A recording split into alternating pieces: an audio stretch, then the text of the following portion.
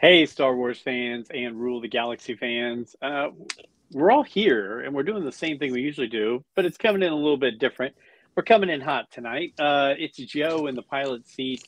And yeah, I never do the show off my phone, but you know, when computer problems happen, you go with what hand is dealt to you. So we're going to go live. It's Rule the Galaxy chapter 215. You know where to track us down. If you haven't, in 215 episodes, figured out where to follow us on Twitter, Instagram, Facebook, TikTok, and all the others, then that's a you problem. But hey, we've got pretty much the whole crew here and a special guest tonight. So I'm going to go around the room and let everybody introduce themselves, and we'll start with my dear cousin Alfie. Alfie, how you doing, brother? Doing good, man. It's been a couple of weeks. I'm excited to be back on and talk some Star Wars. As am I, my friend. As am I. And we've got plenty of other topics to talk about too, because there's a lot going on out there. So yeah, we're pumped about it. How's your wrist doing? How's the bowling trophy kind of thing going? We're bowling trophy glove free now. So okay. It's doing good. Pretty much fully healed. Just a little scar. Surgery went well. Hey, Alfie, you remember when we did the episode where you talked about how you like sprained something when you were going to the bathroom because of the bowling? Yeah, I was a muscle in my back. I was actually listening to something on it was either ESPN or Fox News or Fox Sports or something, and a professional athlete said he did the same thing when he hurt his wrist. So there you go, brother. I'm telling you, you have to switch left-handed. There's some things. I mean, and that's the thing. Like, I can weld left-handed. I can swing a hammer left-handed. Nuts and bolts, wrenches, nothing, no problem. But that one act, I could not do it. It was rough. It was a tough week. All I know is you're back amongst the regular, and I'm happy for you on that. Hey, thank you so much for bringing them back up. I'm glad this is the mental image you just created is amazing. Thank you. DDoc, the man who runs all this stuff behind the scenes. How you doing, my friend? I'm actually like leaning left and like ghost wiping with my left hand just to try to see what it would feel like. I don't think I would do too good of a job. I'd probably have. Yeah. The hard part is keeping your hand straight. It wants to turn the whole time because it's just wrong. You're leaning the wrong way. It wants to turn. Okay. All right. And then the next thing you know, you feel the muscle pull right in the middle of your back. All right. DDoc, everything good in your life besides the test that you're doing there? Yeah. I'm actually really hyped. I finally got a Star Wars Black Series figure again. Look at that box art. I know, Brent. We got box art, dude. We've got box art. Again, Luke's face looks like Team America World Police in the box art of this picture. But I love the picture on the side of it. I finally broke my rule. It's the first box art Black Series figure I've ever gotten. So I actually might open that. I might open it live on the show tonight. We'll see. We might do a live unboxing. Live unboxing, my friend. Well, hey, one of those gentlemen you heard laughing so hard was our good friend Brent Dykeman. Brent, long time no talk to. How are you, sir? I'm doing good. And if I can take a few minutes, I want to kind of talk. One, I'm looking at myself and my lighting is so gorgeous with my red face and my white beard that the white is just jumping off of my red face. Yeah, you kind of got a Santa Claus glow going there. Oh my God. I went and golfed all day today and didn't wear any sunscreen. That's the smart move of the day. But so I want to go into a little diatribe real quick. You know how I play that game, Legion, and so just this last weekend, we hosted, a buddy of mine puts it together, Matt Evans puts it together. We ran a 50-person tournament. I think we actually had 48 show up.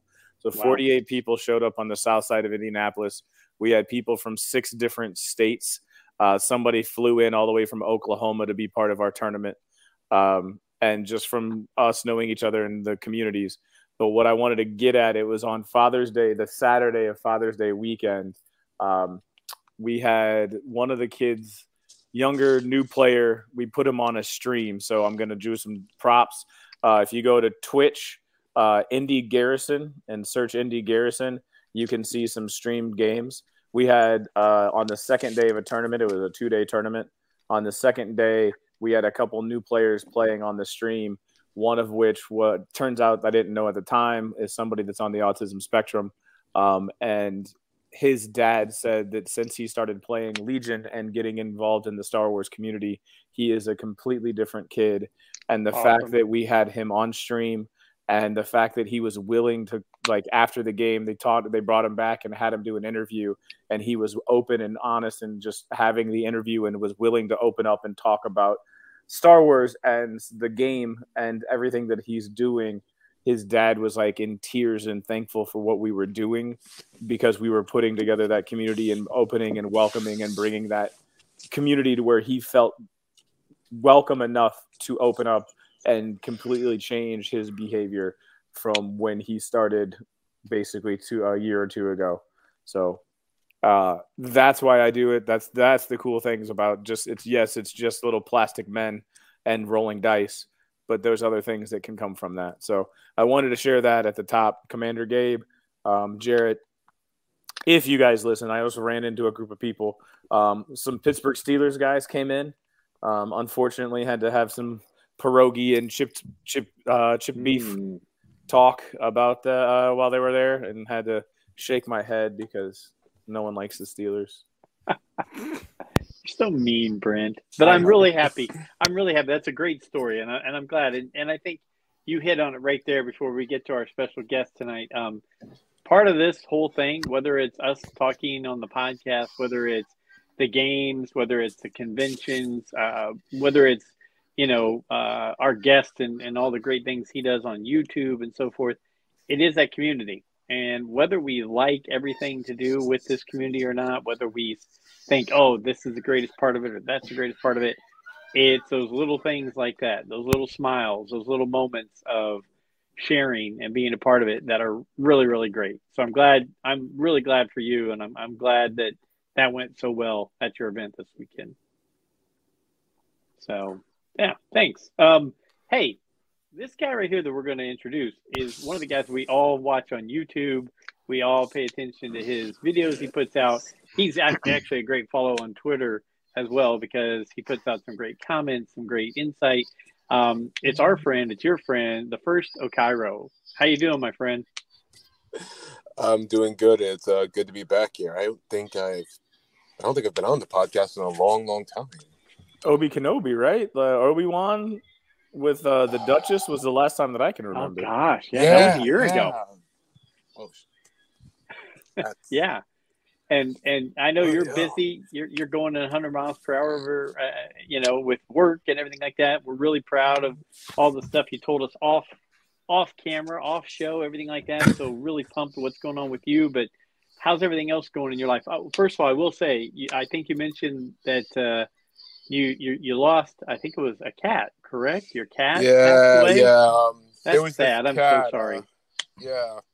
In 2020, there was this home invasion where this cat just invited herself in my place and didn't leave. So she adopted herself. So from like 2020, 2021, 2022, and this year I was taking care of her. I actually took her to me with Europe for work. And she passed away a couple days ago randomly. No idea how. Just her body deteriorated. Sad stuff, but I don't want to depress everyone on the podcast. Oh, no. I mean, hey, I've got 3 little dogs, and I tell you what, they're my best pals, right? Like, I hang out with them every day, and it's great, and they give that unconditional love. So I know it's never an easy thing to lose a pet. So, especially when you're in Europe and you probably needed that cat to bond with you. So I want to send out our condolences, and you know what? Hopefully things will turn around. But it's great to have you back after a year-long time away. I can't believe a year. You're making me have an existential crisis because you're reminding me time is a thing, and I don't like that. Well, we're a Star Wars show, but we also concentrate on other fandoms. And before we started, you mentioned that you have seen the Spidey across the Spidey Verse 10 times now. Is that right? Yeah, 10 times in theaters and a couple more on a other way of watching movies that I probably shouldn't be advertising. Yeah, we all do it. We all try to find it. It's a pretty good copy too. So yeah, collectively it's about 32 times. Oh, what? Yeah. That is a small obsession. Yeah. It's not the most I've seen in a movie. The most I've ever seen in a movie is 79 times. Okay, 79 times in what time frame? Because Spider-Verse is what, like 2 weeks? Maybe 3? Yes. So 79 times in what time frame? And I got to know what movie. 79 times Treasure Planet over the span of a lifetime. But you gotta remember you gotta remember though, I was born in I was born in the late 90s. We did not have streaming then. No, I understand. I get that. But so were these DVD viewings, or did you go to the theater to see Treasure Planet that many times? Oh no, my family was broke as a joke. They would beat me if I dragged them to the theaters for 79 times. No, it was DVD. I wore that disc down. You thought it was Tron Legacy with how many discs were flowing. Nice. Wow. Nice pull on that, by the way, too. Yeah. No, I haven't seen the new Spidey. I know it's DDoc, pretty good. check it out. Alfie, have you seen it? Brent, have you seen it? No, we're waiting on it to be able to watch at home. Yeah. She loves the Miles Morales and Gwen Stacy. So, but she can't. She's going to have a kick out of this then. Yeah, she just can't make it through a movie at the theater. Understood. Yeah. It's a long one too. I mean, it's 2 hours and 15 minutes. It's like, yeah, trust me, she's going to get a very good dose of Gwen to start off the film. It's like she wears the Gwen Stacy costume pretty much every day, and then she's adorable. just gotten a Miles Morales one, but that's a whole nother story.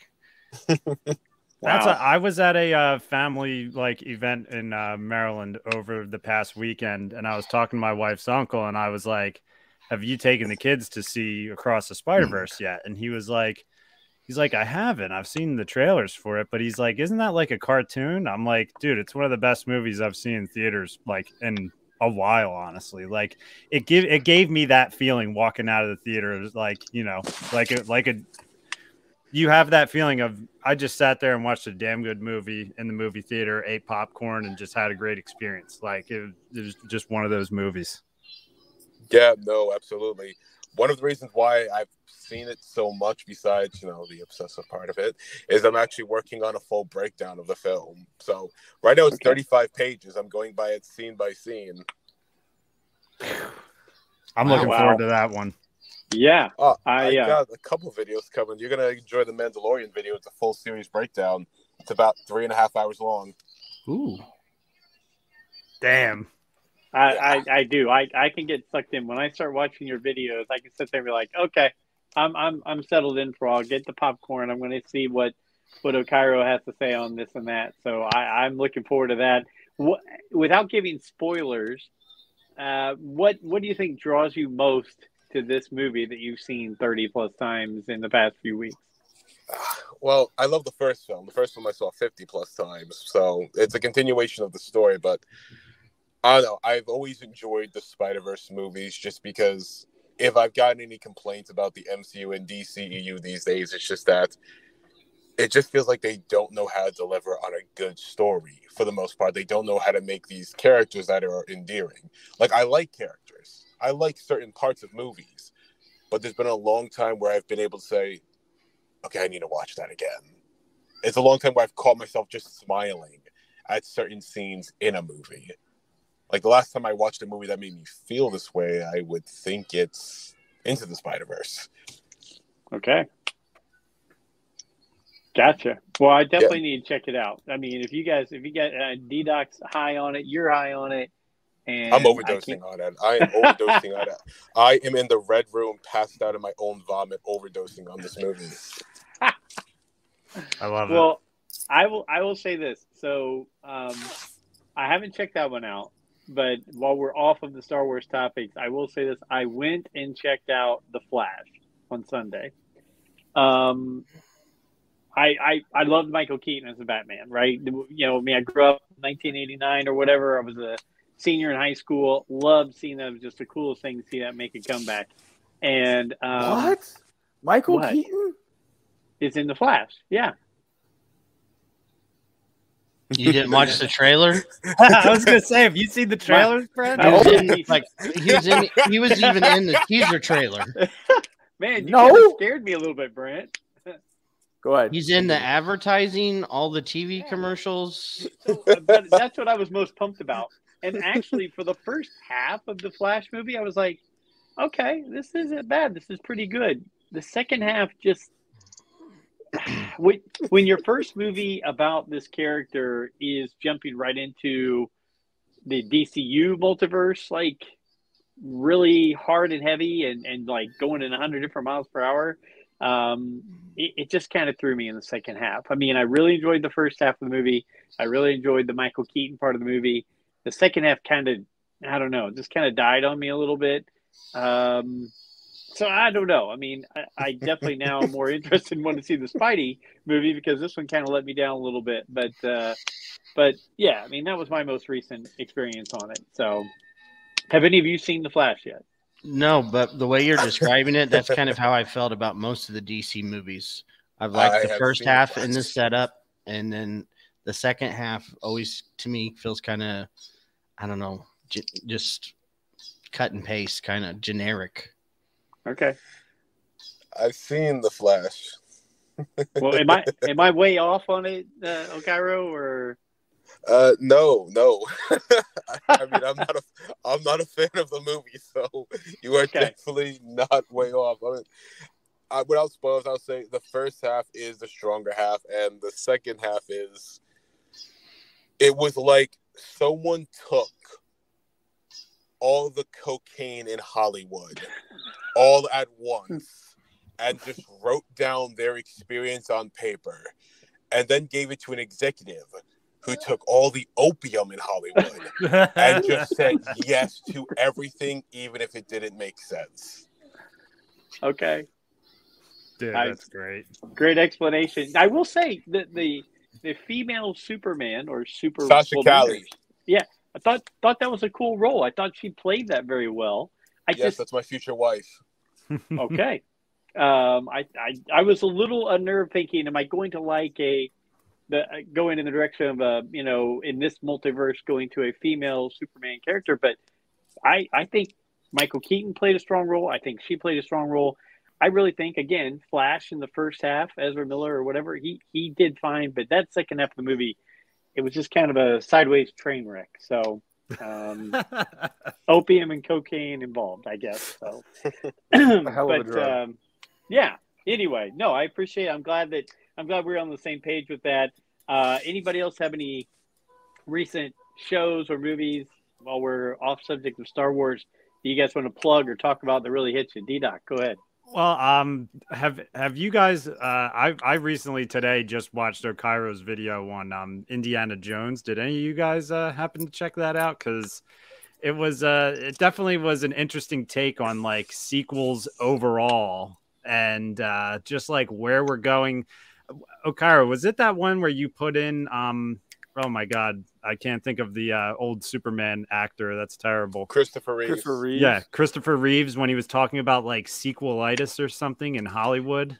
Yeah, no, it was that video. What Christopher Reeves was saying in the video is that what studios want to do is they want to take this formula, the formula that made them this money before, and they want to replicate it. But they want to replicate it in ways that don't pay off.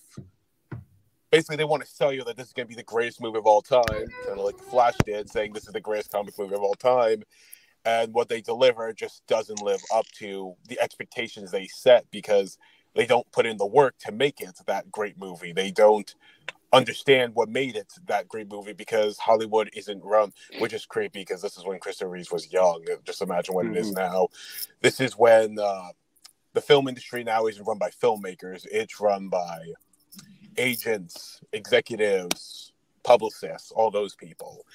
And you can kind of see how that works in today's world, that films are now not being really pitched as, oh, well, we have a story to tell. There's more to the story. It's more of a, well, there's a franchise that needs resurgence. There's a new product. There's new content to sell. Even if, like, there are moments in it, like, it's great. It's great. Just, for example, Indiana Jones. I won't spoil it since it's not publicly out yet.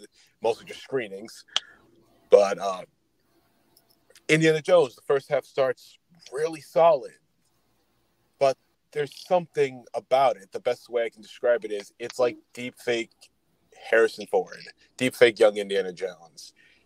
It looks like Indiana Jones. It sounds like Indiana Jones. But it's trying so hard to be like a replication of what isn't there anymore, that it's missing both the heart of the older movies and it's forgetting that this isn't the older movies. You need to progress. You need to do something new. So it's kind of like the worst of both worlds. You're chasing nostalgia and rejecting progression, and you're achieving neither of it. That is a shame. I mean, I'm a big Indiana Jones fan. I love Harrison Ford. He's will go. Yeah, I will go see the movie. If you see it for anything else, see it for Harrison Ford. It is one of his best performances. I think we've talked about this before. I mean, Indiana Jones and the Last Crusade. It didn't really get much better than that ending with him riding off on those horses after you told the story and he's reading. That was an epic ending. Yeah, I mean, so I see, if it got a way to make more money, and they do, obviously, with the last one, what was that, Crystal Skull? Kingdom of Crystal Skull. Yep, and then in this one, okay, great, make the money, do what you want to do. And I think, were they trying to get Shia LaBeouf to take over the next role? Maybe. Are they trying to have this young lady take over the next role? Maybe. But it didn't end much better than that Last Crusade ending, in my opinion. That was a great way to end it. But I'll still go see it because I love the character and I love Harrison Ford. So, is everybody else planning on seeing it? Yes? I don't really want to see it, honestly. I mean, don't get me wrong. I want to see it just because I love the character and to see, Harrison Ford go at it one last time, maybe. But maybe that's the craziest part is you said maybe. He's going to be making an Indiana Jones movie when he's like 95 years old. Sorry, Alfie. It's okay. I liked the last one just for that reason of having Harrison Ford in it and being Indiana Jones. But the movie to me felt so shallow, and I didn't like the ending. I hated that they had to try to make another one and to make a second last Indiana Jones. I don't know. I don't want to be disappointed again. Okay. Brent, are you much of an Indiana Jones fan? I'll watch it when it comes on TV. Not even streaming TV. That's even longer. Well, that's what I meant was streaming. Oh, I thought you meant on TV. I thought you meant on cable television. Like TBS. I mean, that'll take another couple years. No, I mean, like right now, like I loved movies. So like in the height of the MCU, a neighbor of mine, like it was our hobby. He was on third shift, but he had Tuesdays off. So we would go, and so it was like middle of his day. We would go to the last showing on Tuesdays during the summer, like in the height of the MCU. So 15, 16, 17, somewhere in that range, went all the time. I love going to movies. My view of movies has been severely disrupted because of 2020, and I got out of a habit of going, and I haven't really been back. My daughter wanted to go see The Little Mermaid. I went and watched The Little Mermaid with her. I found it to be entertaining, and that's all I care about. I was not a huge fan of the rap, and I think it may be just the voice. Awkwafina, yeah, her it's I don't know. To be fair, nobody likes Awkwafina. You do not have to worry about getting canceled on Twitter because someone found out you said that. Aquafina is kind of on the we do not want list in every community. And it's not necessarily the fact that it's a rap, right? So I don't want to be like that old white guy. It's like her. It's her, even though I look like the bright red Santa Claus right now. Hey, listen. You don't know this, but see, I'm a black guy, and I would call you out if I thought you were being the old white guy. But just here, I'm gonna give you the black perspective on this. No worries. Ain't no black guy, ain't no black girl, ain't no brother, ain't no sister want to hear Aquafina rap as a seagull.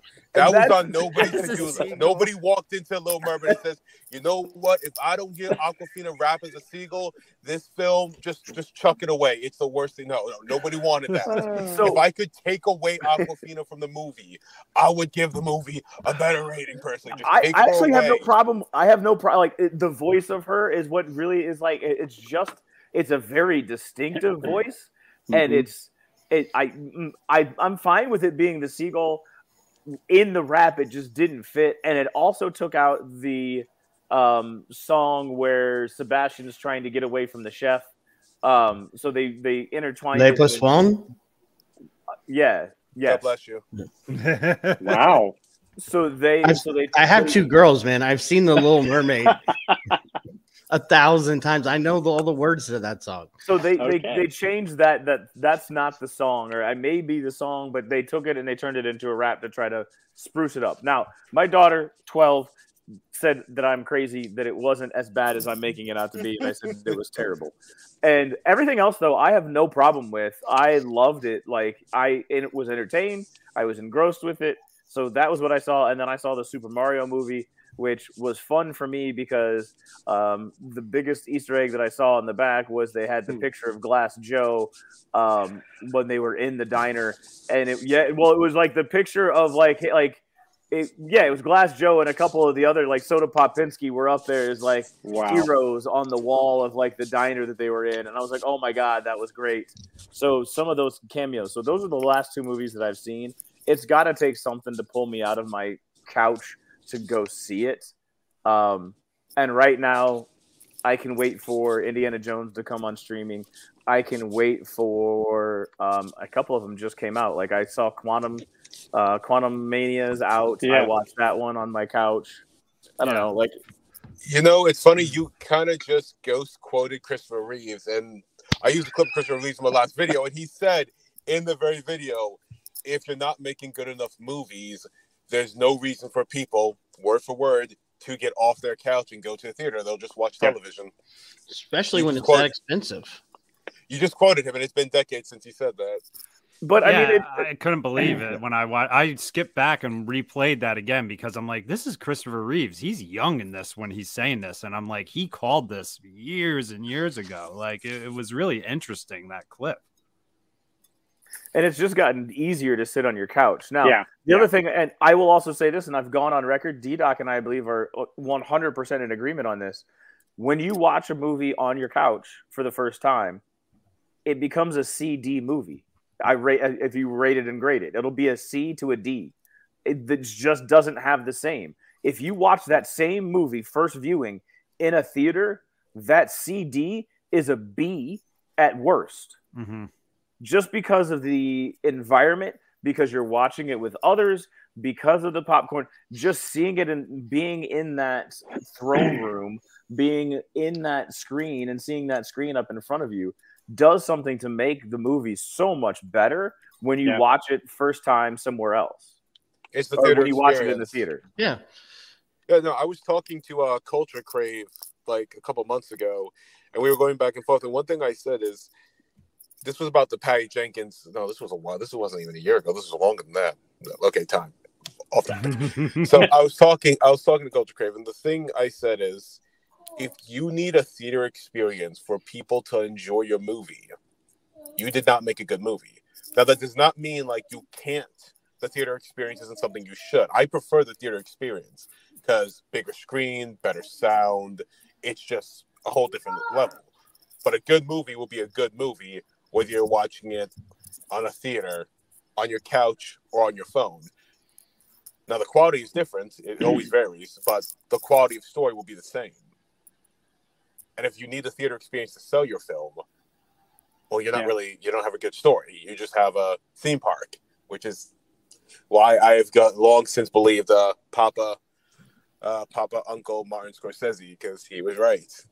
If you're selling a theme park and, well, it's not really going to have longevity, you'll have a moment, an experience, and that experience will not be able to be replicated. So you have to keep chasing the high, the high, the high. Well, we are talking about movies and movies experiences, and I think we would all like to see, with the recent announcements coming out and now the date shifts, the next 3 Star Wars movies originally were what, 25? 4. 25, 27, and 29. But now they are 26, 26, 27? Yeah, that's not a good thing. By the way, if you want me to say why that's not a good thing, I'll say it. But that's a very bad thing, actually. I want you to start, and then I want to go around the room. So give me your thoughts on why that's a bad thing. Well, number one is we are in a writer's strike. So no matter what all these scoopers, these leakers are saying, Dave Filoni, James Mangold, and Stephen Knight, none of them are legally able to work on their scripts. So production has halted on all these movies indefinitely until the strike is over. So that's one reason why these films are bad. Number two is Disney and especially Lucasfilm really haven't been bringing in the money. Especially Lucasfilm. They haven't been bringing in the money to install confidence in Disney.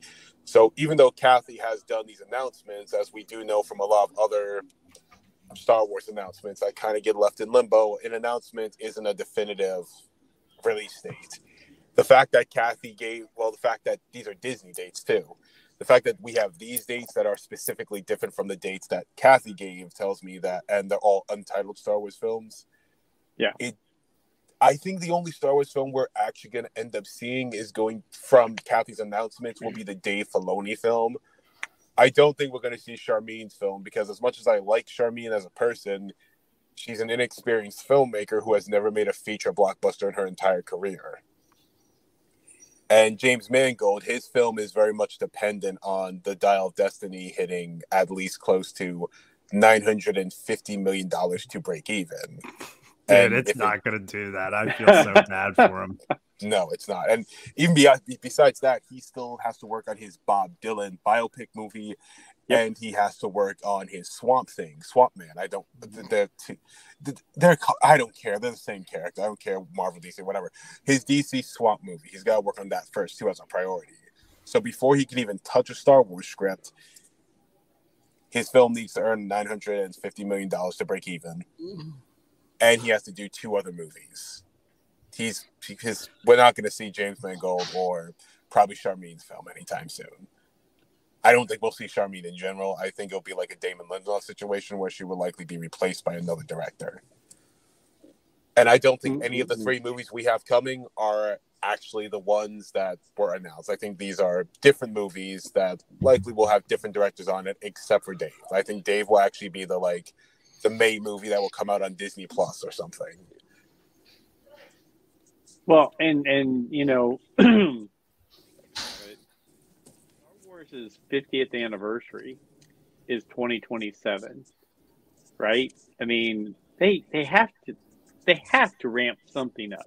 I mean, can they just repackage all the old and release everything for a few weeks and just play them all at theaters? But they've got to have something. They've got to have a banger for 50. They did for Return of the Jedi, and it actually made a good amount of money.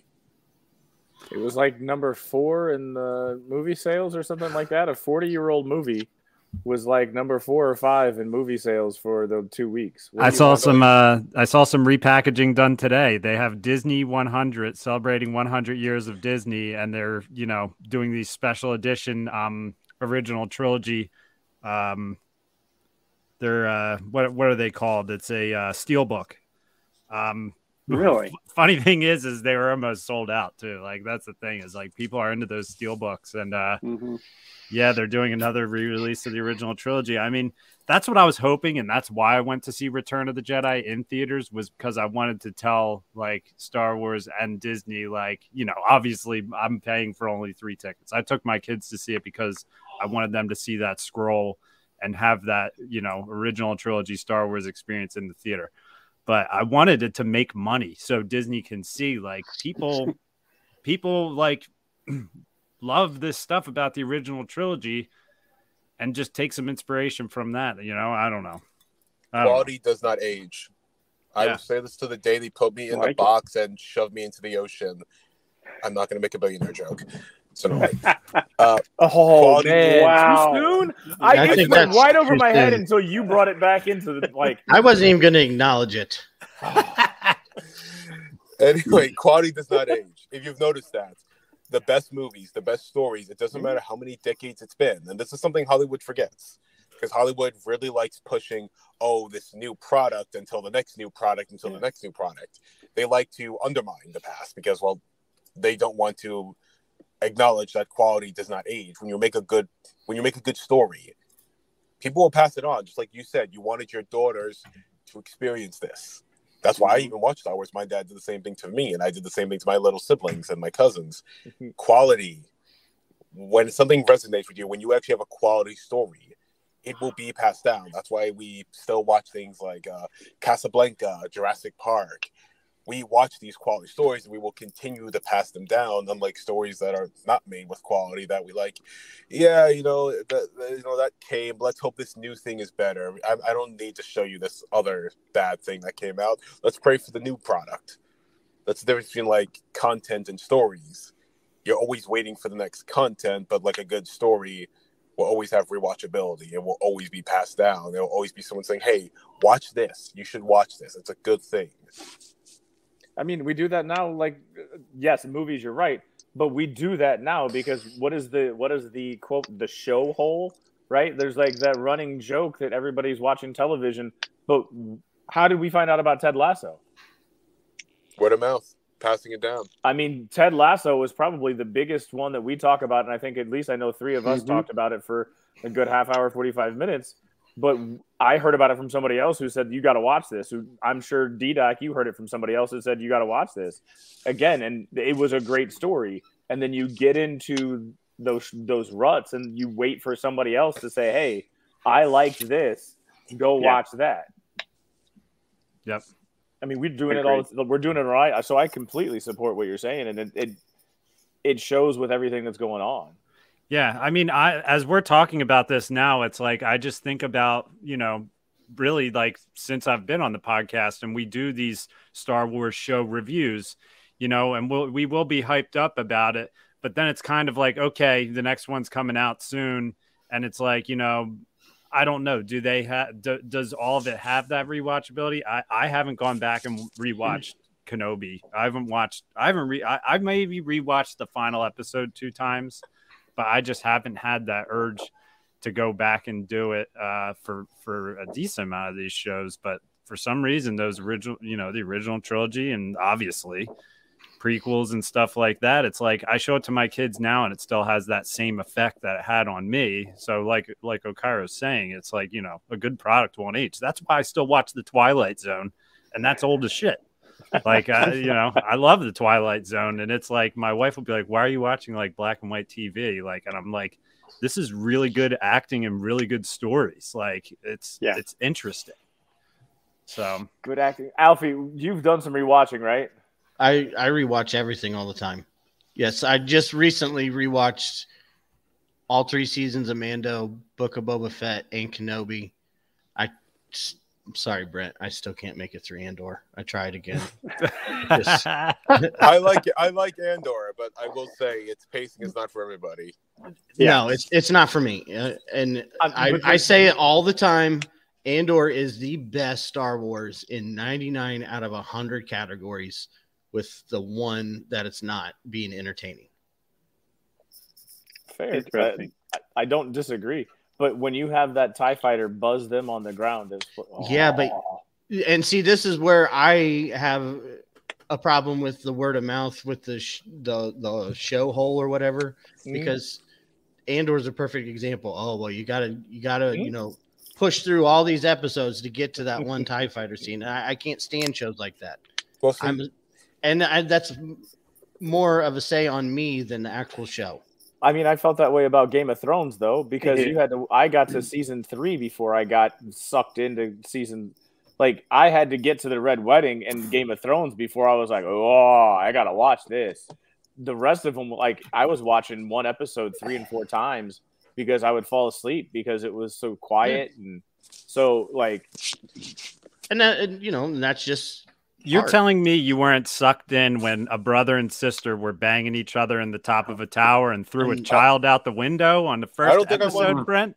I don't think I want the word "suck" and "in" to be in the same sentence with a brother and sister banging. I think I think that's too much even for me. I'll be honest. The first time that I saw Tyrion Lannister walk out of the brothel, it was in the first episode. I was like, dude, this is too much for me. And I'm a pretty depraved human being. And I said, this is too much for me. And I walked away. And I didn't come back for like another 6 months. Like there was just something about it. And I think it was also the time period. It's like, it didn't resonate with me until I got to that Red Wedding. And I think it goes to what Okiro is saying. It's got to resonate with you too. You have to have something to latch onto. So it's not just that it's a good story, but the good story has to apply to you, or you have to see yourself in that story for it to attach to you and for you to pass it on. The biggest thing I think people miss out when it comes to this kind of stuff is that, quality. There are two conversations to be had: quality and preference. And sometimes it can be the greatest or the worst thing in the world, and it just doesn't mean anything to you. There are some, like, I'm not going to be watching, I think, any recent Star Wars stuff for a while because just none of it's speaking to me. Maybe it'll be the best thing in the world, but it's not doing it for me. Preference is a preference. Does it say anything about my maturity level that I kind of enjoy going back and doing rewatches of Clone Wars and Rebels? Because yes, there are some clunkers in Clone Wars, but if you weed through and you just take all the best of the best, man, when you get those stories going, that's rock and roll to me right there. I can rewatch that over and over again. It really builds from one all the way through to the end. It starts off kiddish and becomes serious and real by the end, and it just sticks with me. It resonates. Because I think you see yourself in it. There's something in there where you see yourself in it. And I would say that you probably attached to Obi-Wan as well as Ahsoka. But I feel like there are two things that you find yourself attached to and it draws you in. I will tell you that I never saw myself in the Clone Wars. Sure. That is part of the reason why it never resonated with me.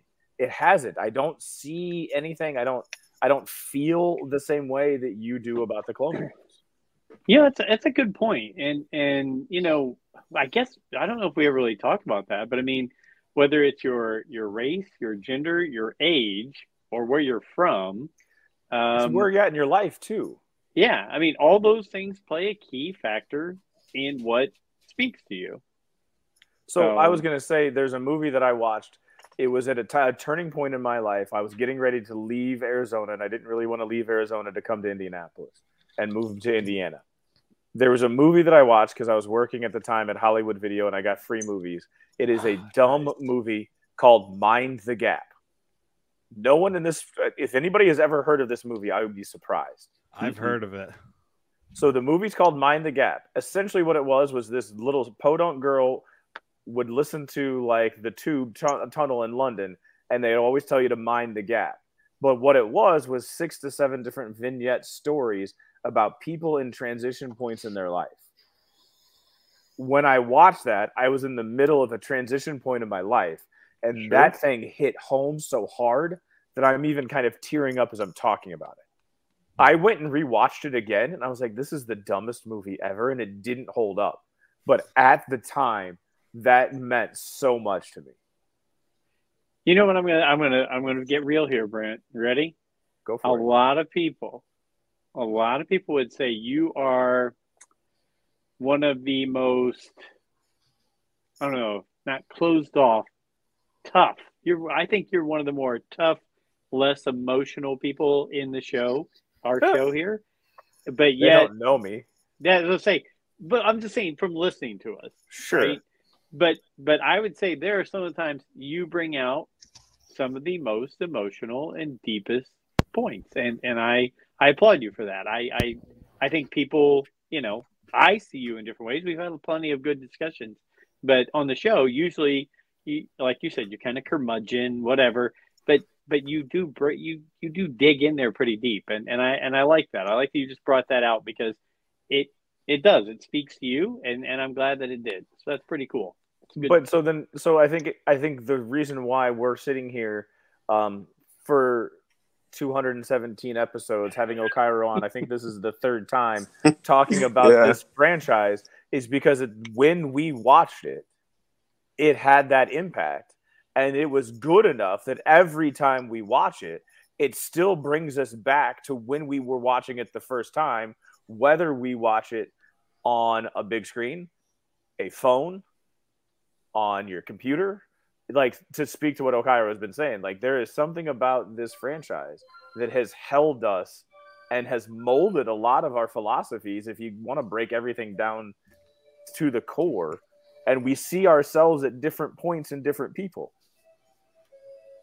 It's true. It's true. I'm going to shamelessly plug another YouTube video of Okiro's. Watch Star Wars The Lost Franchise. I feel like it ends on a very positive note. I watched that one today as well. And it's funny because as we're talking about this, it's making me realize that's why the Spider-Verse movie is so good, is because it has things that can connect to my kids, but also at the same time in those movies, you also have Miles Morales' parents trying to connect with him. He's a teenager. He's in school. He's trying to balance his own life. And you're thinking about those times where, like, maybe your parents might think you're up to no good and your parents are just looking out for what's best for you, but you're not, and you want to have that trust between each other, and you're not a bad guy, but like they really show a lot of the parenting in this movie too. And that's part of where I made that connection now, which is weird. It's weird to me that I'm the one sitting there now watching the parents and thinking like, oh man, like, I'll be dealing with some of that stuff in the future, except I don't think my kid will be Spider-Man, but Hey, I mean, you never know. Kids grow up to be a lot of different things. Are there any ginger Spider-Men? Are there any Spider-Men with red hair? Yes. I mean, there's a pig Spider-Man. There's a noir pig Spider-Man.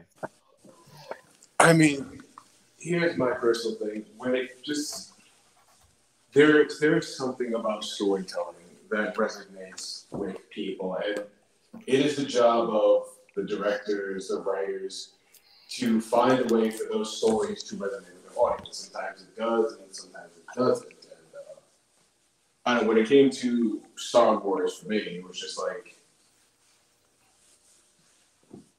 it was these stories of rising and falling, sons, fathers, mentors, teachers, all these different types of stories of family and friendship, and one of them will resonate with you somehow, some way. It's just how storytelling goes. It does the same thing with Across the Spidey Verse. What resonates with me, even though I don't have no kids yet, and I'm not a teenager anymore either. But what resonated with me was the concept of choosing your own fate despite what people want for you. You having enough faith in yourself to know that this is what I want to be and this is who I am, despite what other people are telling you. And I think that's like a universal message, and I think that's what makes us pass down stories more. The more universally applicable they are to the both individuals and both generations. Some stories don't. Some stories are made just for certain people. Slow burns, like Andor, they're specifically made for certain people, but then you have stories that are just universally loved and understood because they have this message that can speak to you regardless of if you're white, you're black, you're a man, you're a woman, you're anything. You just connect with it. Even if there's not one character you connect with. I don't connect with Youngling slaying Anakin Skywalker. I don't connect with Natalie Portman or Obi-Wan Kenobi. I'm not like any of those characters. I understand them. I can sympathize with them. and that makes those characters real to me, even if they are very much not real. Well, as we've discussed before on the show, we run quite the text chain. There's sometimes where Nick Shesky will send me a text and say, "Man, you guys are really on a tear today, right?" I mean, we'll just buzz through some topics, whatever. But I believe on one of our most recent ones where we were really getting into the weeds on these movies we're seeing, these stories we're seeing, especially with the MCU and the DCU, I guess. Everything now, they're trying to make it go from a quick 10-minute origin story to all of a sudden the world's going to end. Like everything is going to be, there's going to be something that destroys the earth, right? Or it's just going to wreck civilization. And I think one of the things that stood out, and I know for a lot of stories that, like the original, like the Spider-Mans that came out, heck, with Tobey Maguire and stuff, right? They were about him, his family, his love interest, and a bad guy who just wanted to harm them, right? It wasn't, hey, Spidey, guess what? You get your powers, and guess what? Now I'm going to destroy the world, so you have to figure out a way to solve it. But you're going to have to go into these 9 different multiverses to stop me. It was character building. It was world building, all that kind of stuff. And sometimes I think in that formula that you talked about earlier, Okiro, the formula now is let's take it all the way to the max as fast as we can. When I think a lot of people are wanting it to be just a good story about that character, about that, the villain doesn't have to be the I'm going to blow up the earth in every movie. It can be I'm going to hurt your love interest, or I'm going to, do this thing that's going to affect you in a certain way. I don't know. Would you guys agree that's kind of the line we were going on? Alfie, go ahead.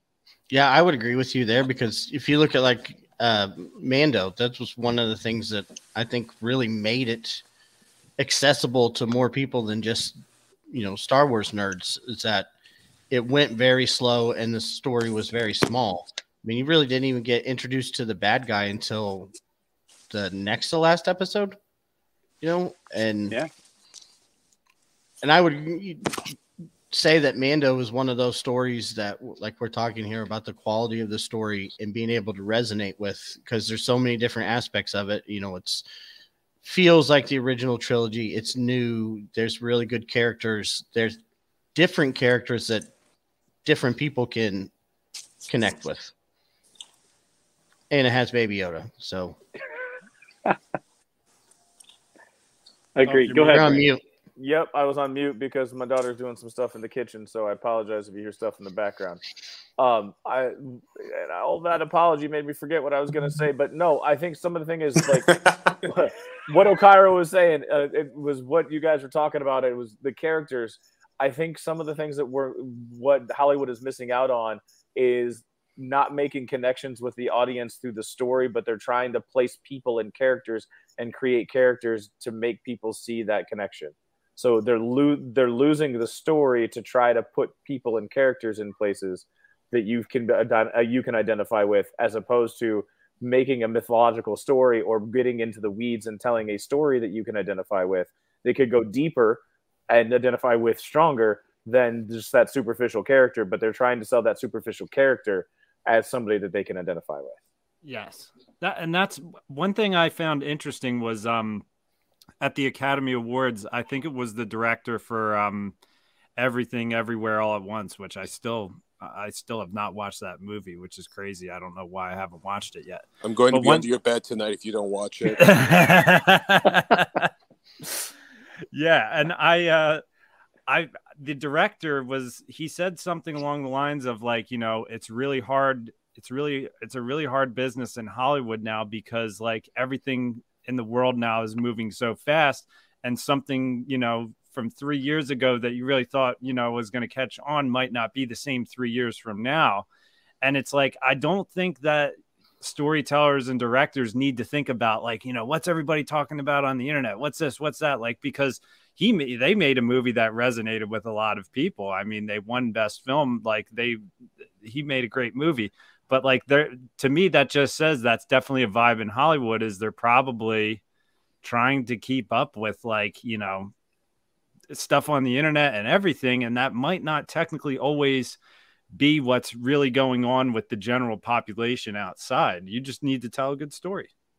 I'm enjoying this deep dive into movie storytelling. We really are hitting it. I'm loving Thanks, it. Okiro. You're welcome. I mean, here, there are two things to relate to: the first topic and then the new topic of relatability. There's this writer I like. He's a little unethical in the workplace, so I'm not going to really idealize him like that. But he is a good writer, and it's not Josh Whedon. He had very good advice. He basically gave these writing advice of what not to strive for. He says, don't strive for relatability, strive for understandability, which means that it doesn't matter if you cannot relate to a character's personal experiences or what they physically look like or something like that, or how they speak, how they talk. But you can relate to them by understanding them, even if you don't like them. A character doesn't have to be relatable, understandable, or any of those. They have to be well-developed. They have to be something you can understand no matter who you are.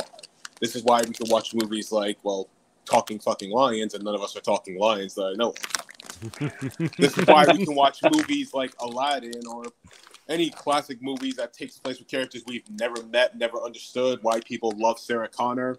Like, I want to remind you guys, like, think about movies like Terminator with Sarah Connor, Empire Strikes Back with Lando, Aliens with Ripley.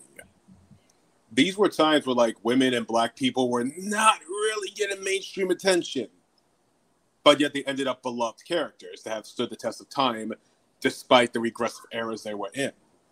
And that's just what good writing does. It manages to transcend what society is in the moment and last for the future. That's why now characters like Luke Skywalker, you can be a man, you can be a woman, straight, black. Luke Skywalker is my favorite character in all of Star Wars. I'm a black kid from Brooklyn. I got nothing in common with some sandy white farmer boy. But yeah, he's my favorite character in all Star Wars. I wouldn't say she's my favorite character, but I feel like just because of what you said about maybe Miles Morales, I feel that about Rey. I feel like I identify with Rey, and I have nothing in common with Rey as well. But like, you're not a sandy desert woman. You're not. Absolutely, I'm not a scrapper. I don't know how to put things together. I don't eat bread that cooks in 30 seconds when you drop water on it. Like, but there are things about Rey that I feel like I identify with because I think her story is that same story that you aren't predestined to do something. You can choose your own future, which is why I get into the whole thing that she shouldn't show Skywalker as the last name and she should have just made Rey. But that's why I feel like I identify with Rey, which is also why I feel like and I will openly say that I'm more into the sequels because I feel like I identify with the characters in the sequels more than I've ever identified with the characters in the prequels. And it could be the time and place of my life. There could be a number of factors of why I was not necessarily as into the prequels. I mean, it was right around like high school to college. I wasn't fully into it. There's a whole thing. There's time and place is everything. But I feel like I attached to Poe and Chewie and Rey of the sequel trilogy more than I ever attached myself to anything in the prequels. Interesting. See, you left out Finn, so you're gonna sit. You're gonna sit at the kids' table at the cookout. By the way, for that. That's fine. That's fine. I mean, I love all. To be honest with you, I do love all of them. No, it's okay. You didn't say Kylo. I'm just busting your balls. I know, and I get you. Like, I would have done the same thing. Like, no, but just the second part of what I was gonna say is just in relation to the whole sequel alliance and everything. George Lucas actually said a really good quote that I'm gonna put in one of my next, probably my Mando video for her. He said a quote, and it was the pleasure versus happiness speech that he did at an awards ceremony. And what he says is pleasure is something you can easily attain, but you can never recreate that feeling of pleasure. You can never recreate that feeling of when you buy a new car. You can never create that new feeling of when the first time you fall in love.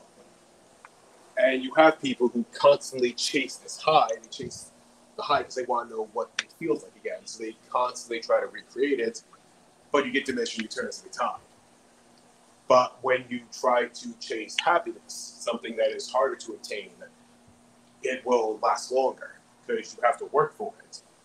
You have to do certain things that will actually make you happy, which is more than just a moment in experience. It is a state of mind.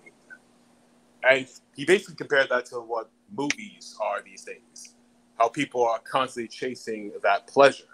They're constantly chasing the things that will give them that feeling again, but they're not trying to create new experiences, new states of mind. And you kind of see that with Star Wars. I would say, most importantly, Mandalorian Season 3. There's a lot of that. There's a lot of references. There's a lot of Easter eggs. But when you look back on The Mandalorian Season 1, and then you look at The Mandalorian Season 3, while Season 3 has more of the box checking for what people think Star Wars is, your references, your Easter eggs, your this, your that, it's everything. Which story are you going to remember more? Are you going to remember the experience of The Mandalorian Season 1, watching everything you saw there, or is Season 3 going to be the thing that sticks with you and you think, yeah, no, this is the best storytelling I've had from this show? Yeah, I'm Season 1 probably too as well. Yeah, Season 1. Or even just Luke Skywalker's cameo. The first big time you saw Luke. Now compare that moment of seeing Luke to just him randomly appearing in the Book of Boba Fett. Now, don't get me wrong, yes. Is it cool to see this computer-generated creature that looks like Mark Hamill? Yes.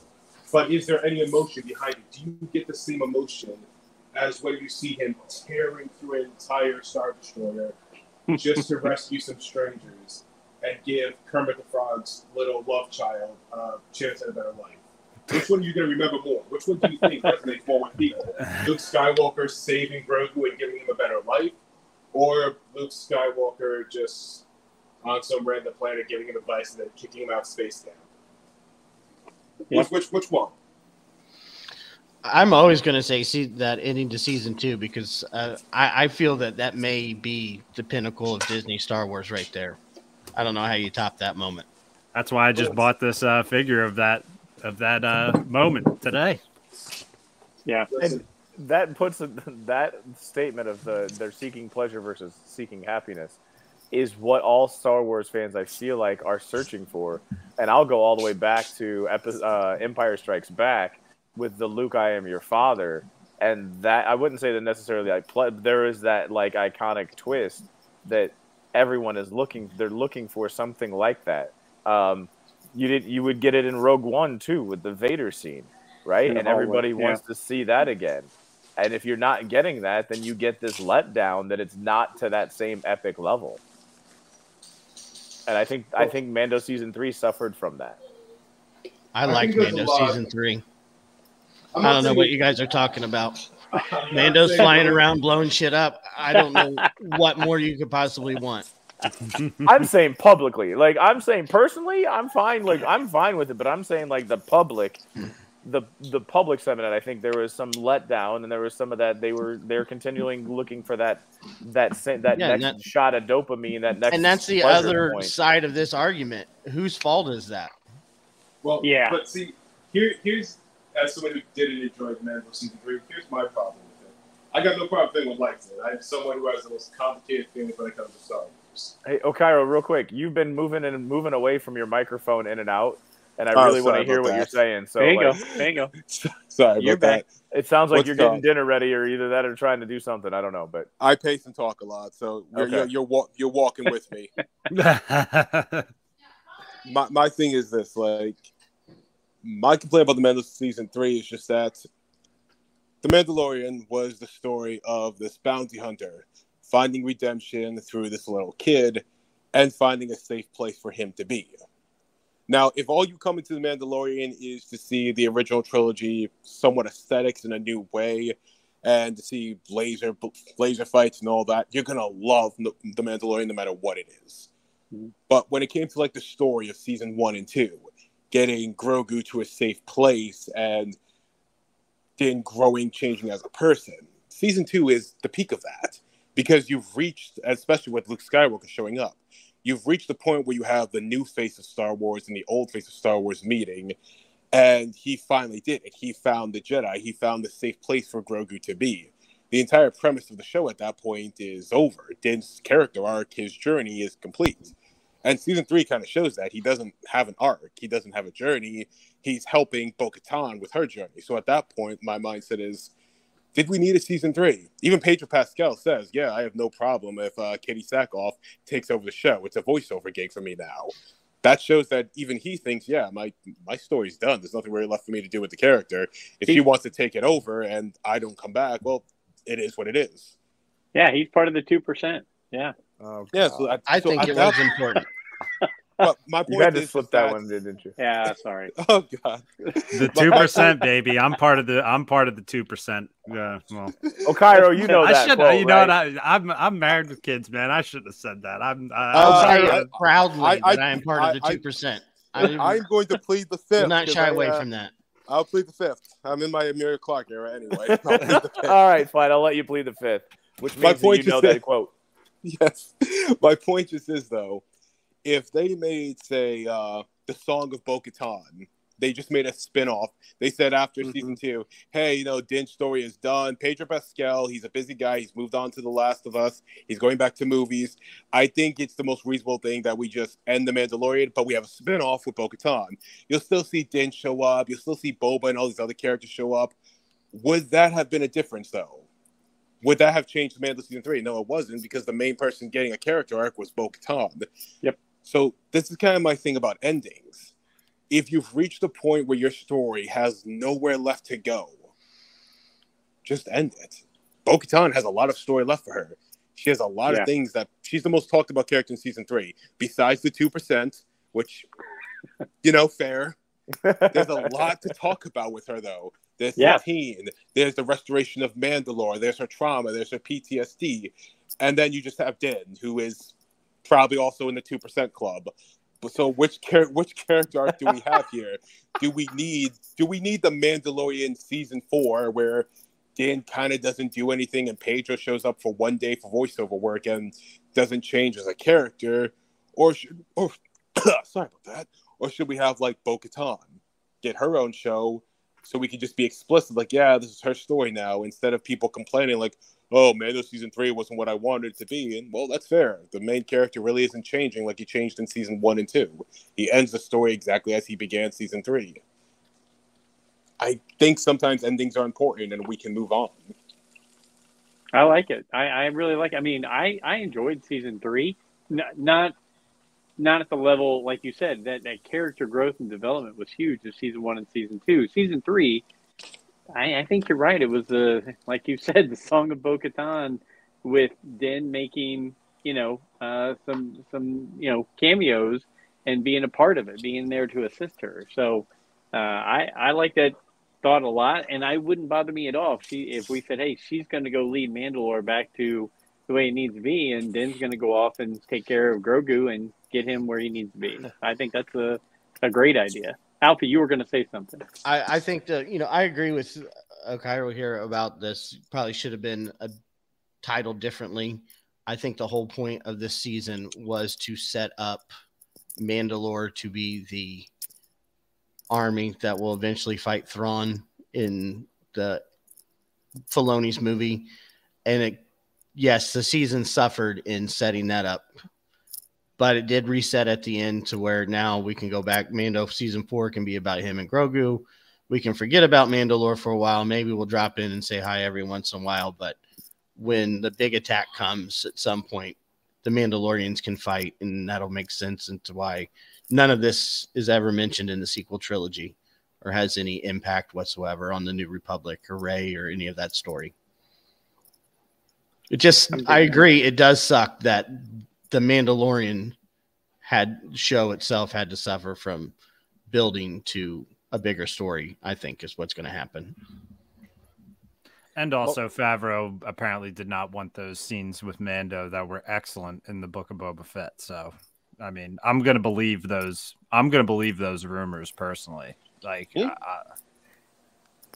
they were good. Could you see that as the start of the Mando season 3? Yeah. Yeah, you know, it's hard to say though. When did it start? When did it get shut down? When did it pick back up? What did they have to work with? Is it a case of that? I don't really know. Pedro was going back to filmmaking, and he was on The Last of Us. Pedro actually has not been on the Mandalorian set since season 2. There's been no Pedro. It's a voice actor gig since season 2 on. Yeah. Then there's the pandemic. Then there's the complicated scheduling, and you gotta remember, for them, they probably weren't even sure if they were going to keep Pedro at that point, because Disney does not like sharing. Disney are not swingers. When it comes to Disney, they're like, yeah, that's our toy. We really don't want you playing with our toy. Well, he wants to do The Last of Us. So there was probably a lot of complicated contract dealings where they weren't sure if they were going to have Pedro or if there was even going to be a season 3. Speaking of the toy, my only thing was to cut you off, and I apologize, you were going off on a tangent, is the other toy that is a major piece of The Mandalorian is Grogu. So if you do have spin-offs, what is drawing the bulk of your non-hardcore fans, the non-podcast listeners that are watching Disney Plus and watching The Mandalorian, is Grogu. And how are you going to do that if you are going to have and bring that to an end? And I think there's the fear that if you do end Grogu, then they're without finishing Grogu's story. So I mean, like, The Mandalorian at this point may now become season 4, maybe the Grogu story. What are you gonna say? The grief of Grogu, or the grief of Grogu. I'm trying to think, because you came up with the song of Bo-Katan, which was awesome. I was trying to come up with some sort of alliteration for Grogu's. I don't know. I can't think of anything right now, but the grief of Grogu. I like it. I don't, but I think if I'm Disney and looking at that, Brent, and you know, you're right. One of the cash cows right now for them, if there are some, is Grogu, and I think if the Rey movie was to be made after the sequel trilogy, I think having a mature Grogu show up in that era makes a lot of sense, because you can how keep is he going to be mature? So, like, the story that they were talking about that I've heard was it's 15 years after Rey. He's not going to be mature. They can make it whatever they want. Where does it say when Yoda's species matures? It's Space Wizards, man. Just go with it. I would actually like the fact that he would never speak. I just going to go on the record and say I would like the fact that he would never speak. I mean, look at what they've done with Groot for Guardians of the Galaxy. I mean, there's really no rules with him. He's been Big Groot, he's been Baby Groot, he's been Swole Groot. The only reason why I say that is because you started off with Big Groot and all he says is "I am Groot." You started off with Yoda, who had all the wisdom. Everyone's expecting Grogu to be Yoda. You're right. I know that they're different. They're, like, to me, it's different individuals, different personalities. It's the human nature, right? Nature versus nurture, timing, place, da. They're going to be different, but the population and the general public is waiting for him to turn into Yoda. Well, if anybody watched Tales of the Jedi, they'd see that Yaddle did not speak like Yoda, so exactly, you got to have different expectations. Who the hell is Grogu's mom and dad? You got 2 Kermit the Frog-looking things in the Jedi Temple, and then this little baby shows up, and who was doing the clapping? That's all I'm saying.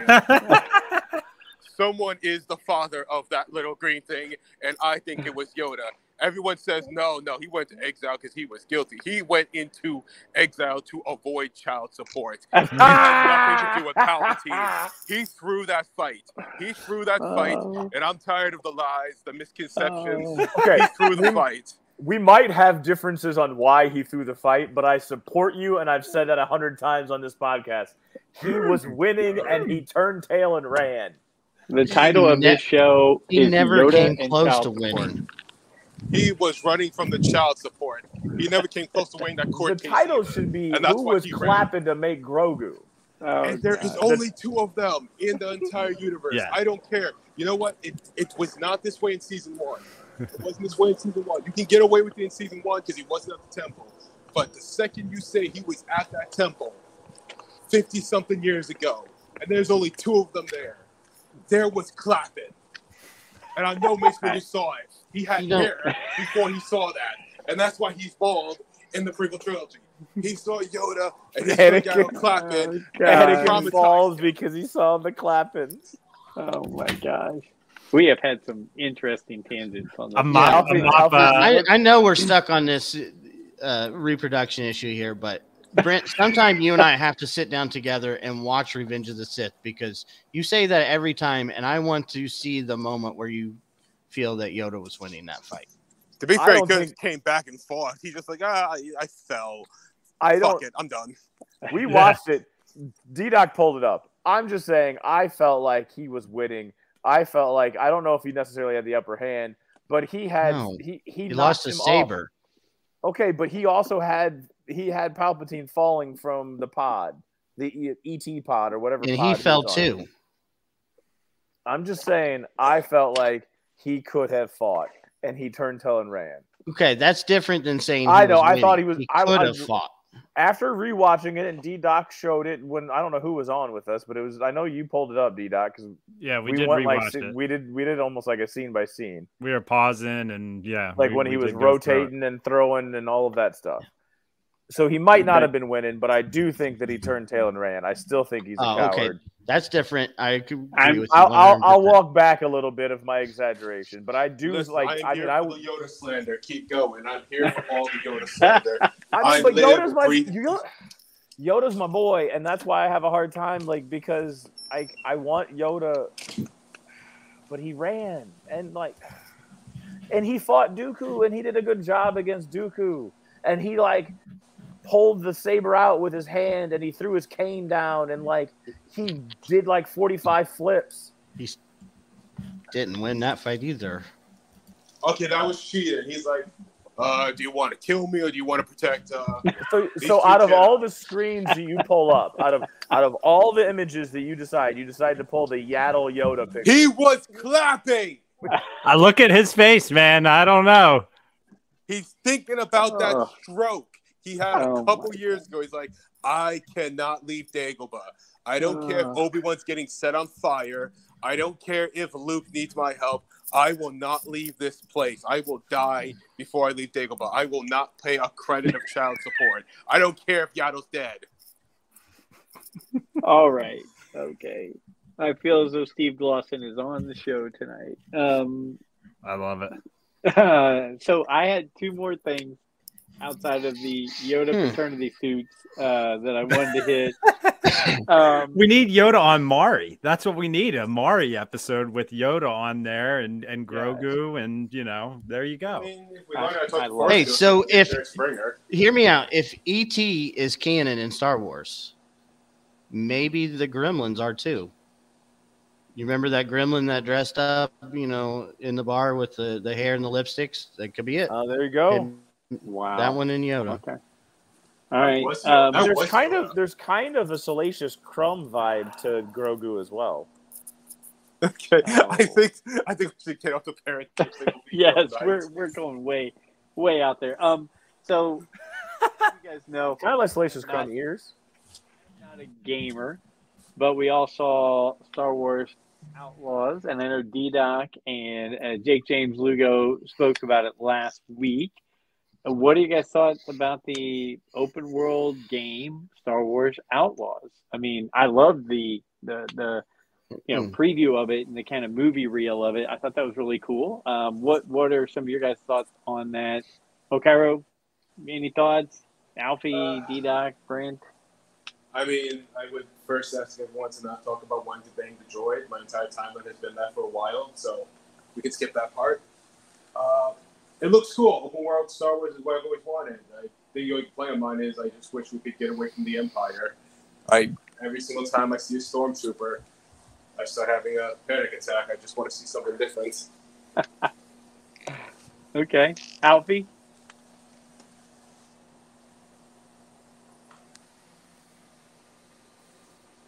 Mute? Am I on mute? No, you're not on. No, I can hear you. Alfie, do you have any idea or thoughts on the Outlaw? What? I thought you were going to say something on Outlaw, Star Wars Outlaw. Sorry, everything just went blank here for a second. All I got was swirly screens.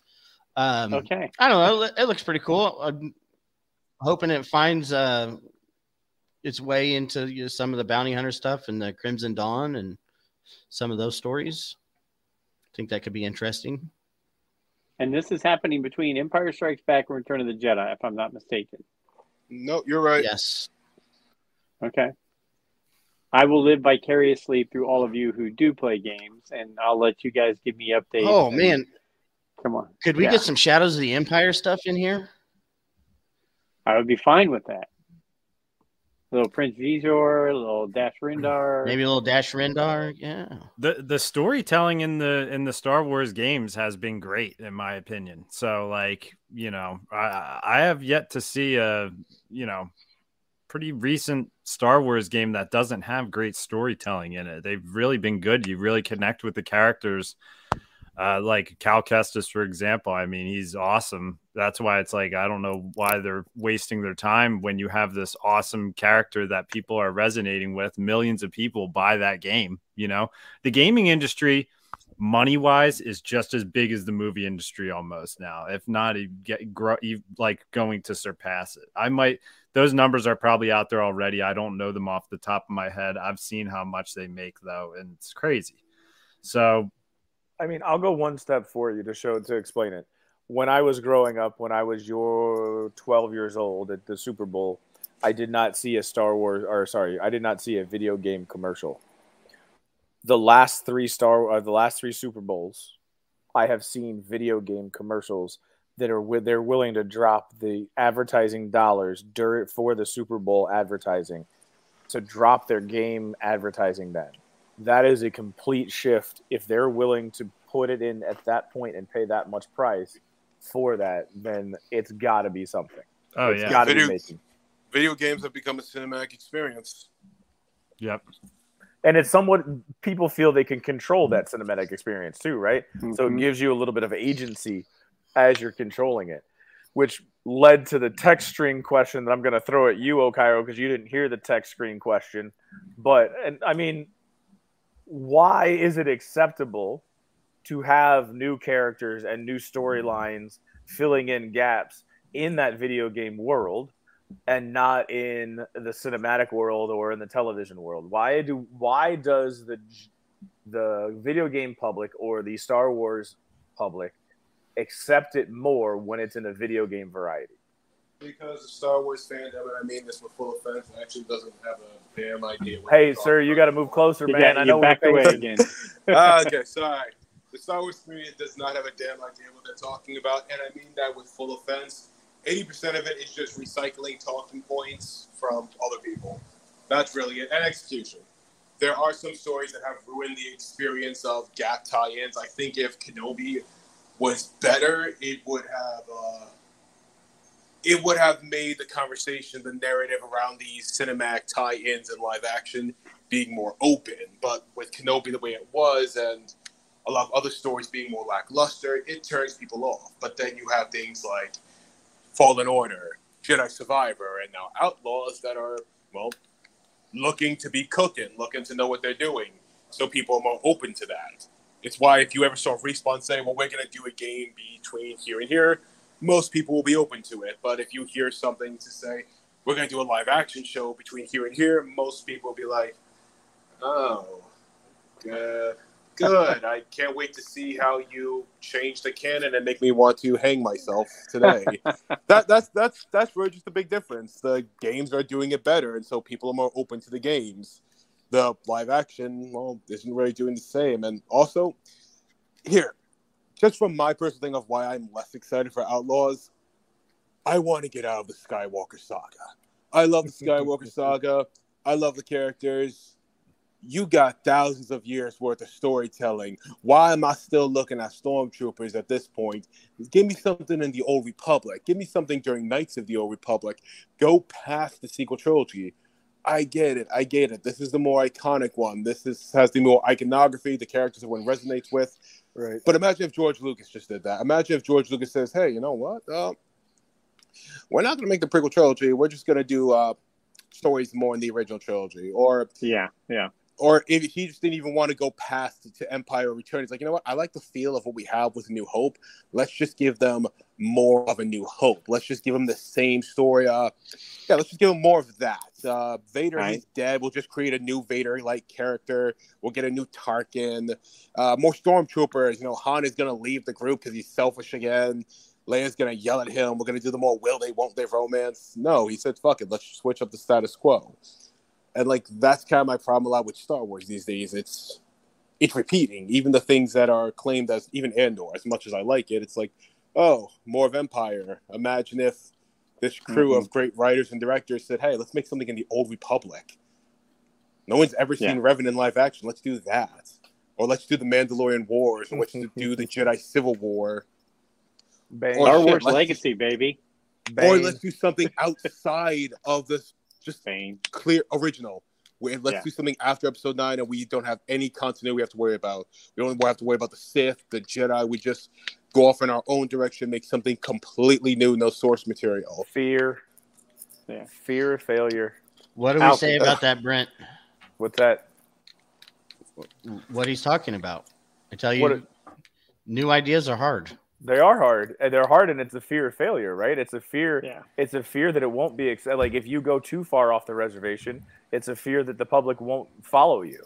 Well, something's got to give for Disney overall soon. They need to allow someone to just full on take a risk because they're taking L's on like conservative moves. Like their latest Pixar movie is set to be the worst debut ever. Yep. So Elemental. Yeah, it's set to be one of literally the worst in Pixar history. It's just Inside Out, but with elements. Well, that's with elements as opposed to personality traits. They're making Inside Out too, Brent. I'm going to be honest. I'm going to say it. I've already done this before in another video I've talked about. I put this L on Bob Iger because since he's been in charge of Disney, that's been what Disney does. Yep. Everything Bob Iger does, it's okay. Repackage, resell, and remix. He likes to resell what we've already had. He likes to resell people's childhood. Why George Lucas didn't work on the sequel trilogy? Well, he didn't want to go too far off the beaten path. Why a lot of JJ's ideas were knocked down in both 7 and 9? Well, he didn't want to go too far off the beaten path. Ironically, the only film that was able to go a little bit off the beaten path still wasn't allowed to go off the beaten path. Even Ryan has talked about, I know I had a lot of people fighting me on Episode 8. And same thing, Kenobi, why did it have to be the way it is? Well, you don't want to go too far off the beaten path. Well, child sidekicks are in right now. It's Iger. And the second Iger leaves, I think, is the way Disney gets more innovative and creative again. The reason why, they didn't do really a lot under Chapek. They didn't get to that point. I don't know. But the reason why Palpatine returned, the reason why Palpatine returned was because of Iger. Mm-hmm. Because he told him that you needed to put Palpatine in here because that'll get people into the theater.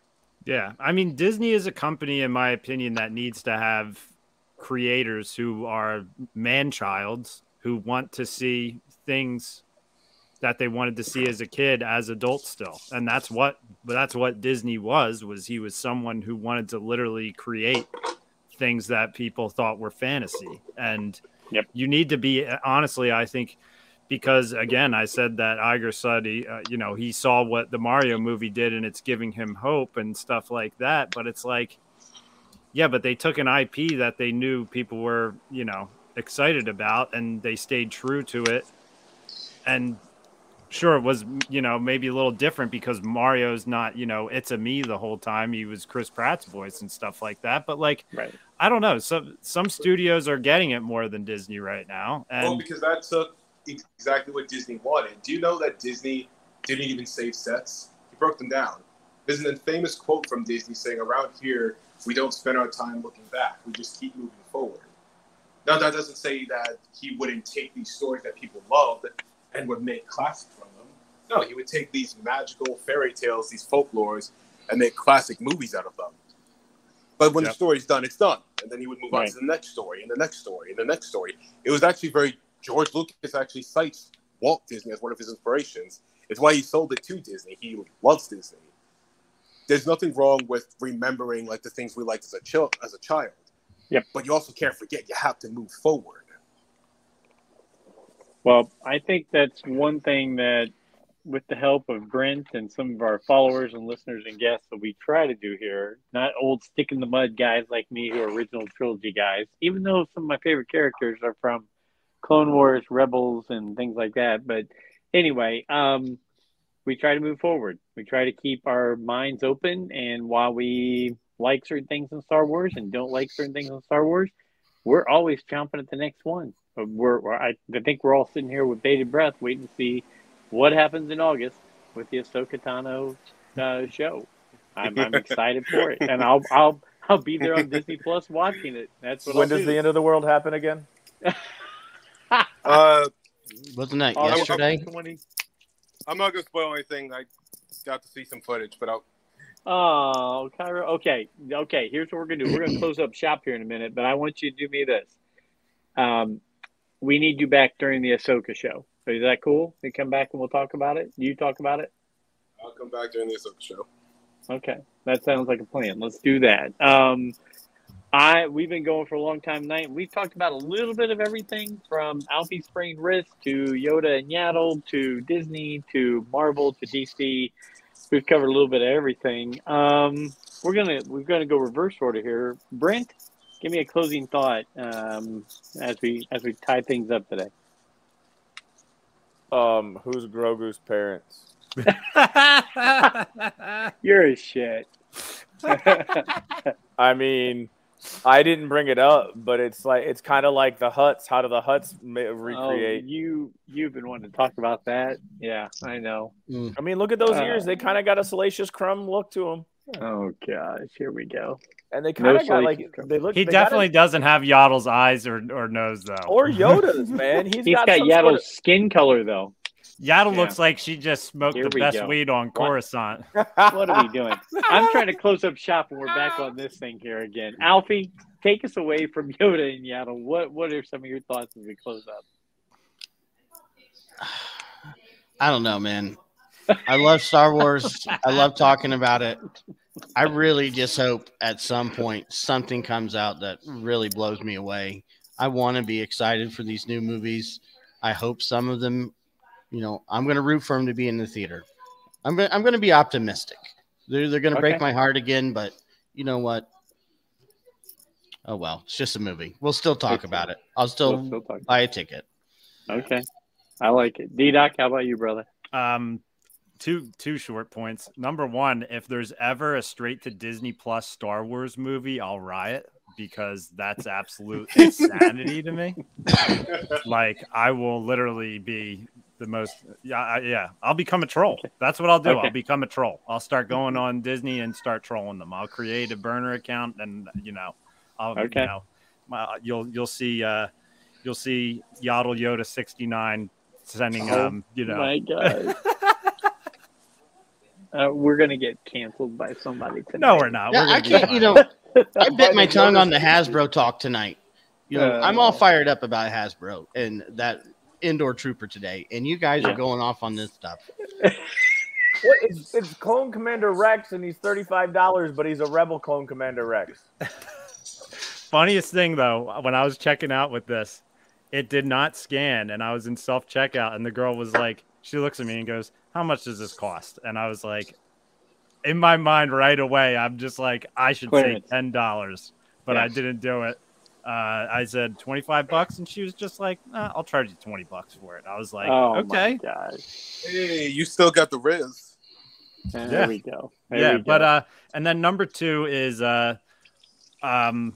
Okiro. We did a series called Rule the Galaxy After Dark, where me, Brent, and Alfie were covering House of the Dragon, which I think I know a guy who might be working on that show. So we're going to have you on a Rule the Galaxy After Dark episode whenever House of the Dragon Season 2 comes out and chop it up with you. All right? It's coming out in 2024. It's going to be on Max streaming, and it's also going to be on HBO. Nice. Okay. So HBO still exists? I thought it was just Mac now. No, Max is the streaming service. HBO is the network. Oh, okay. We have Cairo penciled in for 2 shows coming up for sure. An Ahsoka one and what is it again? House of the Dragon. House of the Dragon. There we After go. dark. After Where dark. we can and curse. all rules are off the table right there. I mean, this was an After Dark episode tonight. I mean, when you're having complete incest throughout the entirety to keep your blood clean. Oh God! Okay. It's After Dark. All right. Okay. All right. Okiro, do you have any closing thoughts on this fabulous show? Number one, Mace Windu beat Palpatine. I'll die on that hill. And if anyone wants to change my mind, you have to fight me. And number two, it's been great being back with you guys. Well, we can't tell you how much we appreciate it. It's been so fun, and we are big supporters. We will keep promoting you everywhere, and just everything you put out on Twitter, we'll retweet, and everything you put out on YouTube, we'll talk about and share with everybody. So we can't thank you enough. We love that you're finding some new challenges, doing some new things, and taking a new path, and we're excited for you, and can't wait to have you back for those next few shows. So thanks for everybody. Thanks to our regular crew. Thanks to Okiro for being a part. This has been a wild one tonight, and I can't thank our listeners enough for trying us out because it's a fun ride. So, you know what? Follow us on every one of the social medias you can. Email us. I would love some emails with some things you want us to talk about. ruleofthegalaxysw@gmail.com. We'll talk about the subjects you send over. And until next week, from the Rule of the Galaxy crew, may the Force be with you.